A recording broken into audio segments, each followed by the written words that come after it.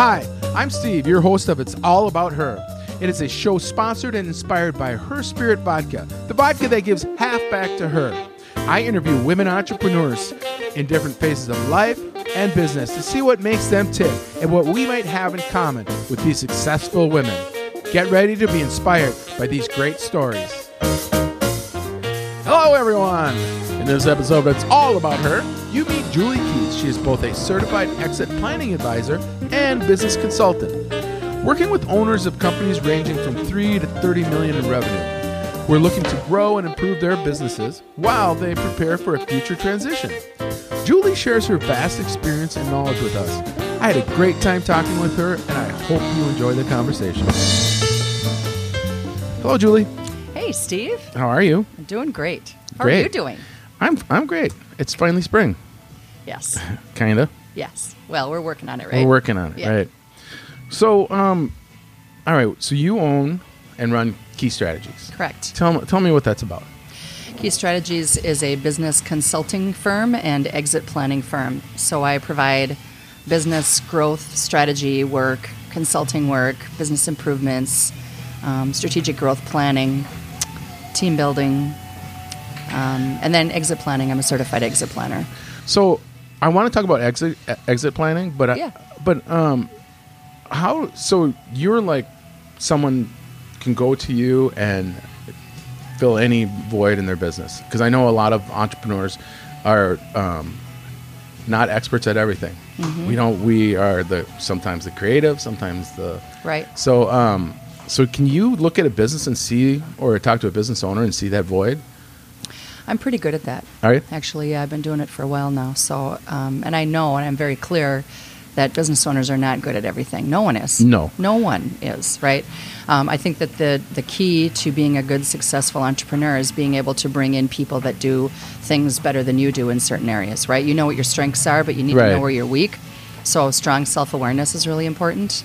And if your values align, then I think that it makes it for like a really great experience to be a business owner when you've got other people that can help you implement, like we talked about earlier, where you have a lot of ideas, but you need to be Right. able to hand the ball off to somebody, right? Right. To actually implement. That's very common. Somebody needs to get it done.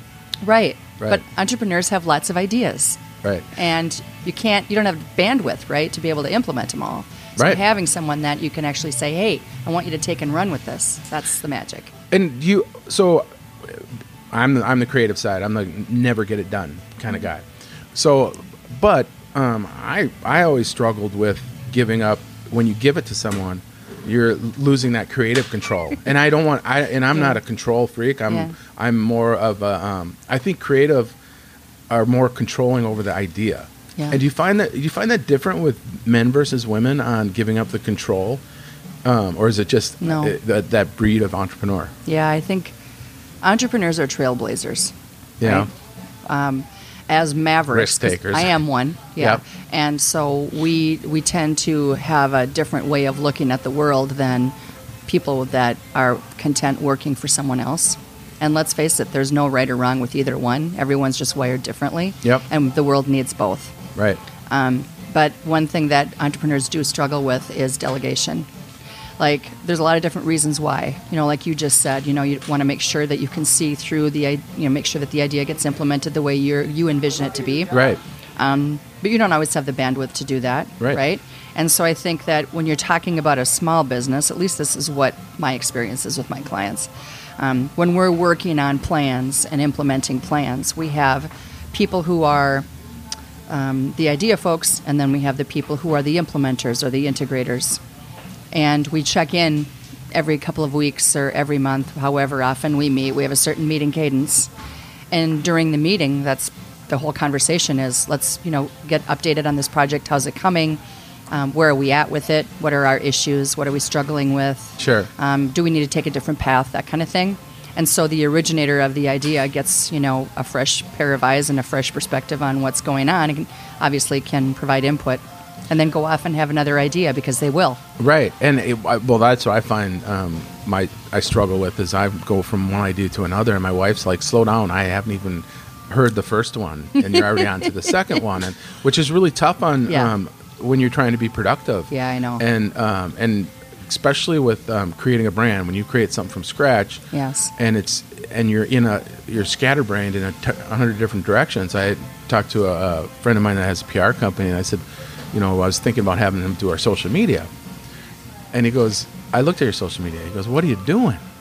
And I go, well, I'm kind of using any shiny object, to get attention. And he goes, yeah, well, it's not, I think there's entrepreneurs and there's brand builders and there's different Sure. types of people that look at things. And it's, I think as I get older, I'm much better at taking advice. Mm-hmm. And I think when the young entrepreneurs really feel like they know what they're doing and don't need as much advice. Have you found that? Or Sometimes. Yeah. I find that in all age groups. I think that if you're getting older and you realize that you need advice, then you've become wise. Sure. Right? And but there are plenty of baby boomer owners out there, primarily who my clientele are, that aren't necessarily good at taking that advice. So they may or may not retain me. They may retain me for the wrong reasons. They may retain me for the right reasons and realize that they do need help. But many times, understanding that you need help is kind of you get to a place where the pain level is higher than what you can handle. Sure. And you're really not sure what's next, right? Yeah. So there will be no change until the pain of remaining the same is greater than the pain of the change. Right. Well, yeah, that's everything in life, That's I guess. just life. Yeah. Exactly. That is just Do you life. have an ideal customer that's just your wheelhouse? Like you can see a business and you're like, okay, this suits me. I'm going to do that. I'm going to do good things for them, and they're going to be receptive. Yeah. Yeah. Yeah. What is that? What does that customer look like? Yeah. Well, as far as industry is concerned, I'm pretty industry agnostic. I don't tend to specialize in any industry, and I would have to say that the work that I do is more general in terms of, planning and implementation, accountability, mentorship, that kind of stuff.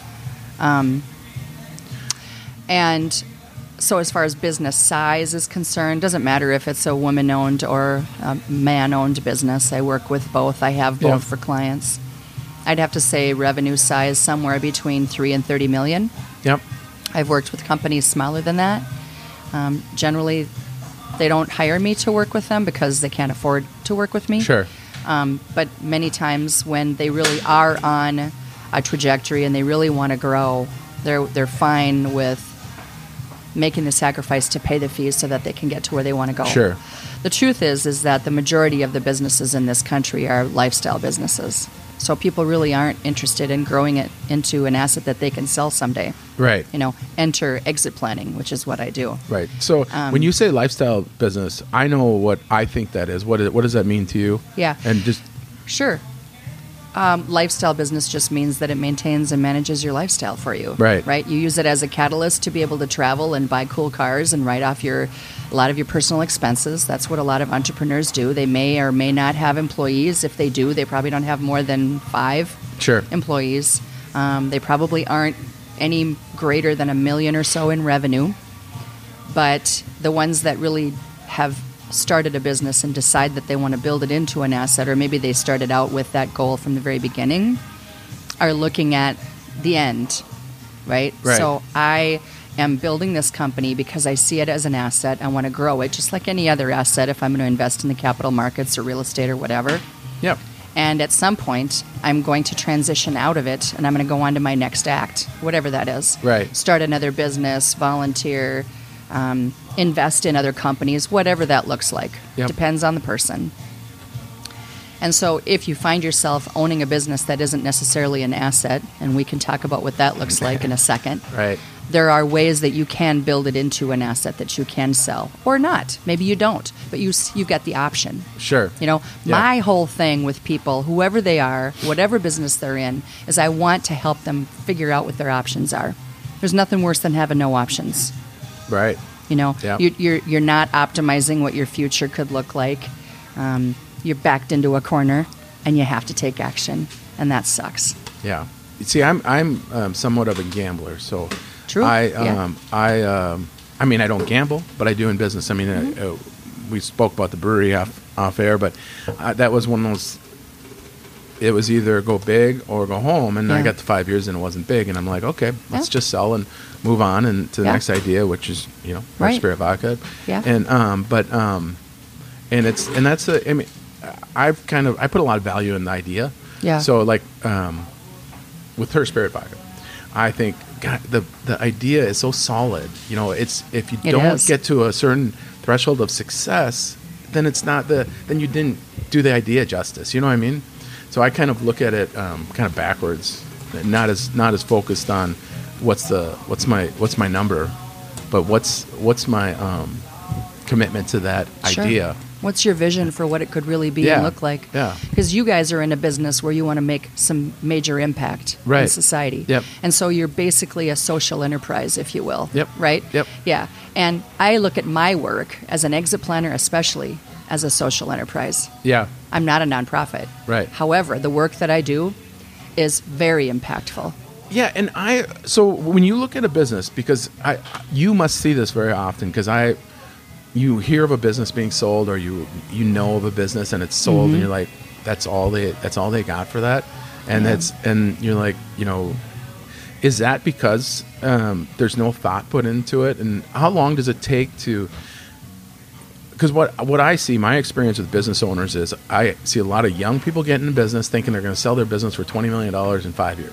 Oh. And then I see a lot of older people that have a lot of value in their business, but they're not innovative enough to take it to the next level and sell it, and they don't want to. Sure. You know, they may be in the lifestyle rut, but I think they also get their ego involved, and that's their identity, is their business. Very much so. Do you find that a lot? You're absolutely right. I think if there's one issue that prevents business owners from having a successful exit, is how they view their business as their identity, like you just said. Yeah. And when we talk about exit planning, like when I went through the certification process, one of the things that was actually part of the curriculum was learning how to create a life plan for the owner so they don't sabotage their own deal and their own future. Because they really can't imagine life without their business. Who am I without it? And so a sense of relevancy in production is huge for after it's over. So did you kind of have to learn how to masse those egos and get around it without, because I know a lot of guys that do consulting, and they will be very direct. You have to be. And owners, you know, don't like it, but if they respect you and they're in it for the right reasons, they'll, you know, if you know what you're talking about. Yeah. So are you very, very direct, or do you kind of masse around the ego, or I suppose you have to do both? I think it depends on the person. Sure. You know, when I'm starting a relationship, I'm going to frame it in such a way that they need to know that our conversation's going to be candid, and I need them to be completely frank with me. Yep. I can help them more the more I know. And the more that they hide from me, there isn't a whole lot that I can do. But a lot of times when it comes to having particular traits in their personality or things that they tend to miss, like say, for instance, they reschedule meetings a lot, or, you know, they don't meet with their team very often, and their team says things to me like, well, I don't really know where I stand. You know, then I know that there's a communication issue. So if there's a communication issue internally, that means that there's one externally. That means there's probably one going on right inside their own head. Right. And so then I really know what I have to deal with and what I can do to try to help. But really, you know, any kind of relationship's a two-way street. Yep. So there's only so much I can do. And if they really don't want, you know, to help themselves and figure out what's next for their next act, whatever you want to call it, there isn't a whole lot I can do. So not everybody's coachable. Sure. And truthfully speaking, most people will not hire me. Really? And yeah. And why is that? Just because they're afraid. Sure. They're afraid. What are they afraid of? They're afraid of change? the change. Oh, big time. That's a very human, right? We're all afraid of change. There's some of us that like change for change's sake, but that's not always a good idea either, right? So they're afraid of change. They're afraid of loss, whatever that perceived loss is, whether it's real or imagined. They're afraid of a loss of identity. They're afraid of a loss of control. So lots of losses that they're afraid of, especially when it comes to talking about exit. Sure. And we just got to be, like, honest with each other. Let's talk about this. You know, what could we do to deal with this? And how would it make you feel better? What would it look like if you weren't afraid anymore? Right. So do you feel a bit like a counselor? Mm-hmm. Because it's, I mean, I have a friend that's in some of your business, but he's like, it's like marriage counseling. Yeah. It's like family counseling, when you get especially when you get all the top level people in a room, Yeah. and you have the implementer there, you have the idea, and no one and nobody communicates to each other, Yeah. and it's just basically like a poor family structure. I know. Well, family business, that happens quite a bit because there's so much going on there, right? Lots of dynamics in a Right. family business. Many times they're not just shareholders in a business, so they wear that hat, but they also wear the hat many times of an employee, so they have a job within the business. Not all do, but a lot of them do. And then, oh, by the way, they happen to be leadership, right, in the business. So Right. They have that, and they're all family members. Right. And they're trying not to ruin Thanksgiving. Right. But they pretty much already have anyway. Sure. Right? And so when it gets to be really deep, that's when I need to call on like a family business psychologist or someone like that. Sure. And I do, and I have. Oh, do you? And I do. Oh, yes. Okay. Absolutely. I'm not trained that way. I'm not licensed for that. And when it gets to a point where it's beyond my wheelhouse and my capacity, just like anything else, I'll notice, like say for instance on the legal end, I'll notice when a buy-sell agreement hasn't been updated in a long time, or they don't even have one. An estate plan hasn't been updated. An agreement hasn't been updated. The language is wrong. I'll notice those things. Yeah. But I'm certainly not going to be the one to draft the documents. We're going to bring in an attorney to do that. Sure. Just like, with financials, right? I can read financials, but I'm not going to go in and make any corrections. I'm not a CFO or CPA. So you have to be careful about where you tread when you're a consultant. You just have to have you got to have that big picture and be able to know where you need to look and what questions to ask. And then when it comes to a point where it's beyond what you're capable of doing, at least in my opinion, part of my job is to bring in the right person to take care of it. Right. So when it comes to exit planning, that's one of the biggest jobs of exit planning is to have that team of advisors when the owner doesn't have those relationships that they need. Yeah. Because no one advisor has all the answers. It's too complicated. Right. But So with you a team... Yeah, so you kind of put a team together for an exit I do strategy? when the owner needs it. Yeah, a lot of times they'll have like a relationship with an accountant that they've worked with since forever. Right. But that accountant may or may not have the background that we need in order to facilitate a strong business succession. Yep. Maybe they don't do valuation either, and so my approach would be, well, we don't need to get rid of that relationship. You can maintain and keep that relationship, but maybe we bring someone else in for this particular exit planning transition project, right? So it's a Right. both and Yeah. versus either or. Do you have a favorite success story that you came into a business and you walked away saying, "Wow, that was a great experience and I really helped them out"? I'm in the middle of one right now that is really exciting. I have several stories. So one, female, talking about women business owners. I love working with women business owners. I'm writing a book for women business owners right now. It's called Poised for Exit. So it's focused on exit planning for women because I lived through that myself.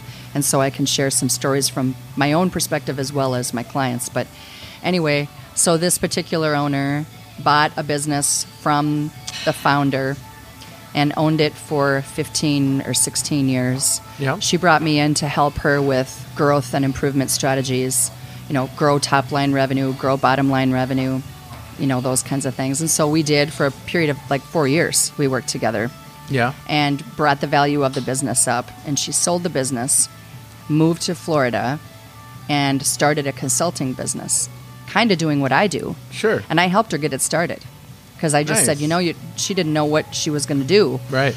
And I just said, well, you could totally do what I do, and you should. Yeah. And so that's what we did. Before we ended our relationship, I helped her get her business going, and now she operates it from both Minnesota and Florida, Oh, back really? and forth. Yeah, she's a rock star. Is it important to when you're a consultant to have the experience of owning a business prior and be in the shoes of the entrepreneur? Do you think? I mean, you're an entrepreneur being a consultant, Yeah. but to run the brick and mortar at one point, or I mean, do the owners really care if you have the experience, or is it just about their story? That's a really good question. I think that for me, it has been a huge differentiator. Yeah. because a lot of people who are business consultants approach it from like a financial angle or, you know, management angle, MBA angle, whatever. And that's all cool. That's great. Those credentials are, you know, very important and very valuable. But I think that being able to empathize with you when you tell me things like, I have this long-term employee that I have to fire, and I'm just not sleeping at night because I know I need to do it, but I just don't know what to do or how to do it. Right.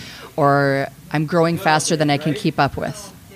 Or business has been so slow I can't even pay myself this week, right? Yeah. I've lived through all of that. Sure. And so I think that it's almost like when you're talking to someone who has been through the same kind of illness or the same kind of other life issue, that right? Can relate Divorce, or you know what I mean? A loss of a child, whatever it is, just to be able to have that relationship back and forth, I think. And as far as the business owners go, I think that there are some who appreciate it more than others, and it really depends on what they're looking for.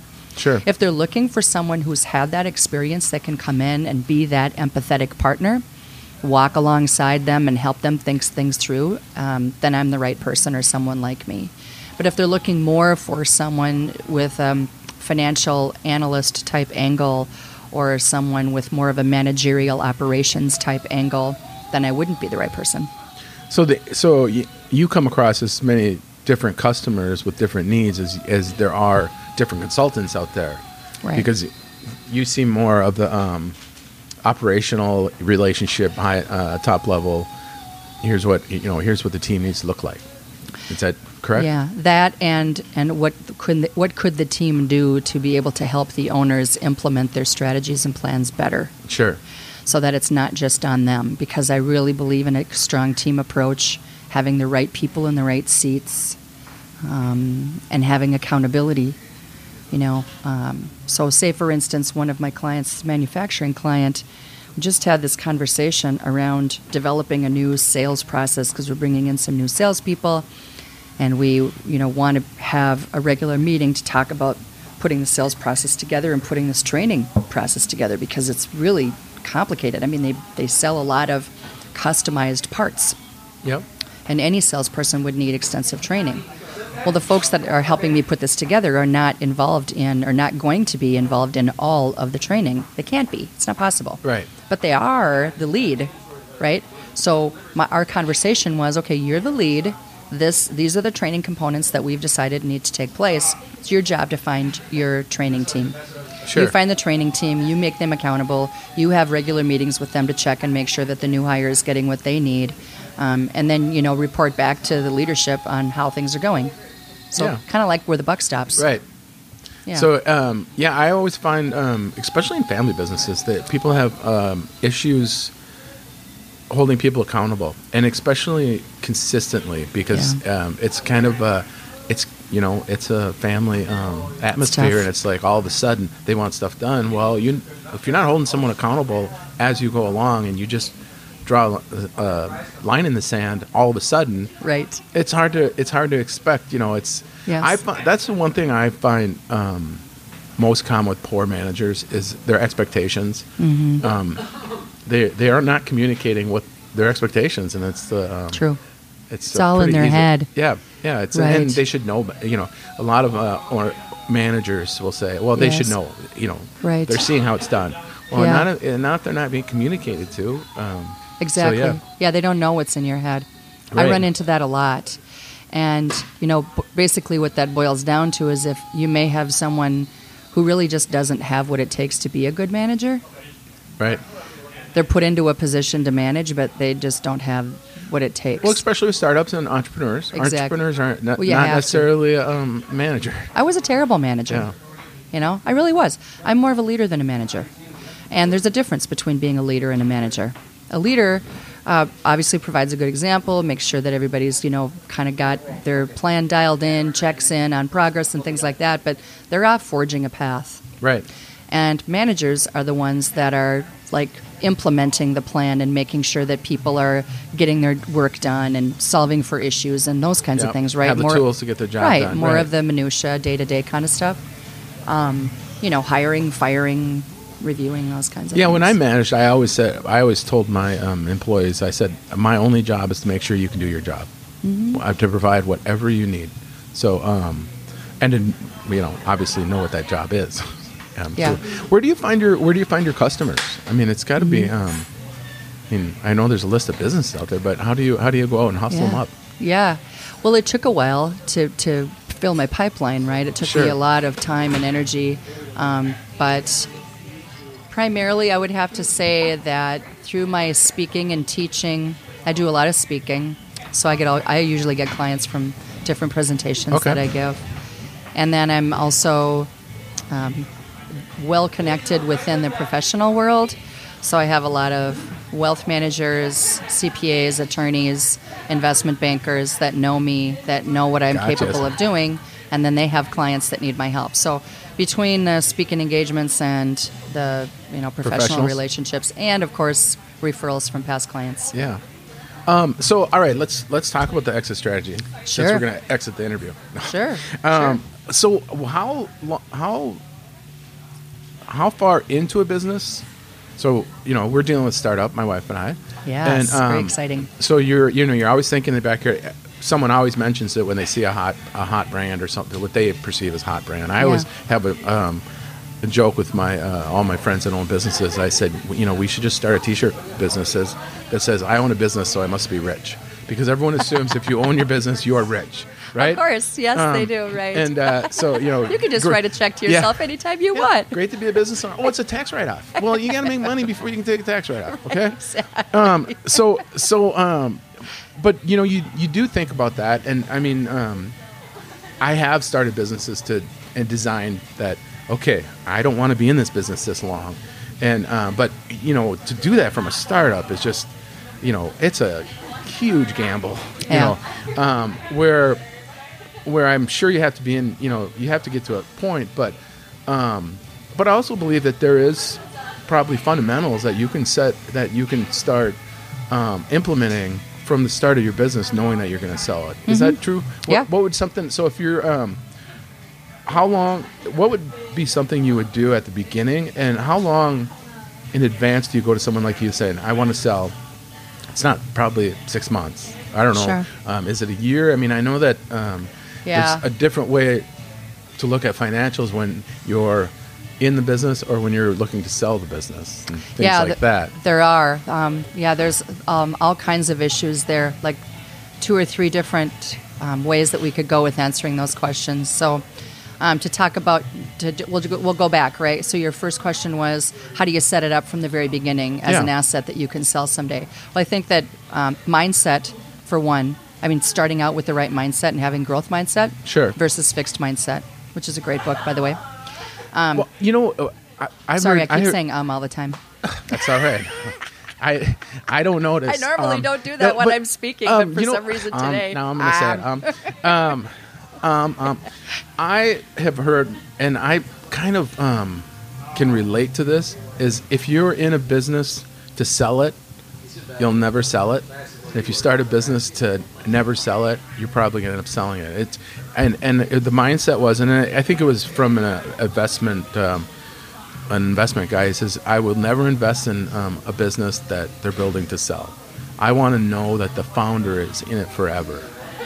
And doesn't mean that they won't sell the business, but do you ever see that mindset where, do you agree with that at all, or is that? To a certain extent, I do. I think it depends on, what the business owner really wants from. Does he or she, are they building the business because they're trying to create their own employment and create a job for themselves?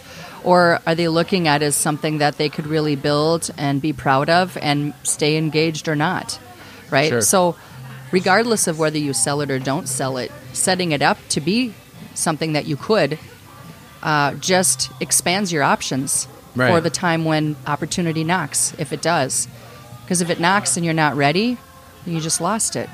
Right. That's why it's important to set it up right away. What does that look like? Well, what it looks like is a business that aligns really well with strong values and culture. Because you want to make your decisions based on what your values are. Yep. And you'll make really good business decisions and good hiring decisions if you tie them to what your values are. So I always encourage my owners to articulate what their values are right away. because the Right. values are going to drive the culture, which drives the purpose, which drives all the decisions. And Yeah. it all comes back full circle. Right. And if the decision is to never sell and create a legacy business, then that's dandy. Sure. Right? It really depends on what you want. And if it's meant to be a lifestyle business, that's fine too. Just Right. know that at the end of the day, you're going to close and lock the door and walk away And from that's it. it. Yep. Yep. Yep. So building that, and then what was your other question about setting it up for exit, or how do you do the exit? If you're running a business, and you're like all of a sudden you're like, okay, my kids aren't interested, Yes. how that happens. how long? When should I come to you? A year ahead of time? 2 years ahead of time? Or Good question. when do you start doing the work? So I'll just give you rules of thumb.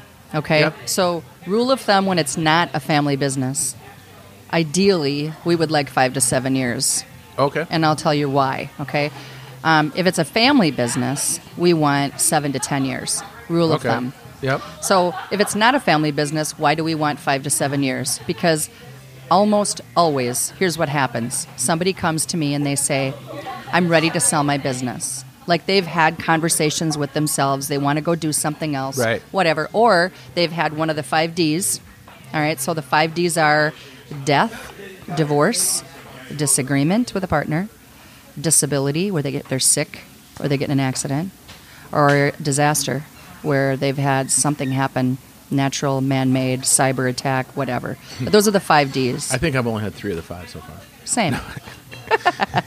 So then they're forced to do something, right? Then Right. they don't have a whole lot of time. Right. So we're going to do whatever we can to get them ready and set up in case something does like that happen, right? 50% of businesses have one of the 5 Ds occur at least in the Sure. lifestyle of their business. So, but they'll come to me and they'll say that they're ready to go, and then we'll do some assessments and determine that the business isn't ready, and neither Right. are they. So in exit planning, 2 different distinctions: owner readiness, business readiness. Sure. Owner readiness is financial preparation, right? Do they even Yep. know if they're ready to retire? If they had to retire, do they have enough? Right. And they probably don't.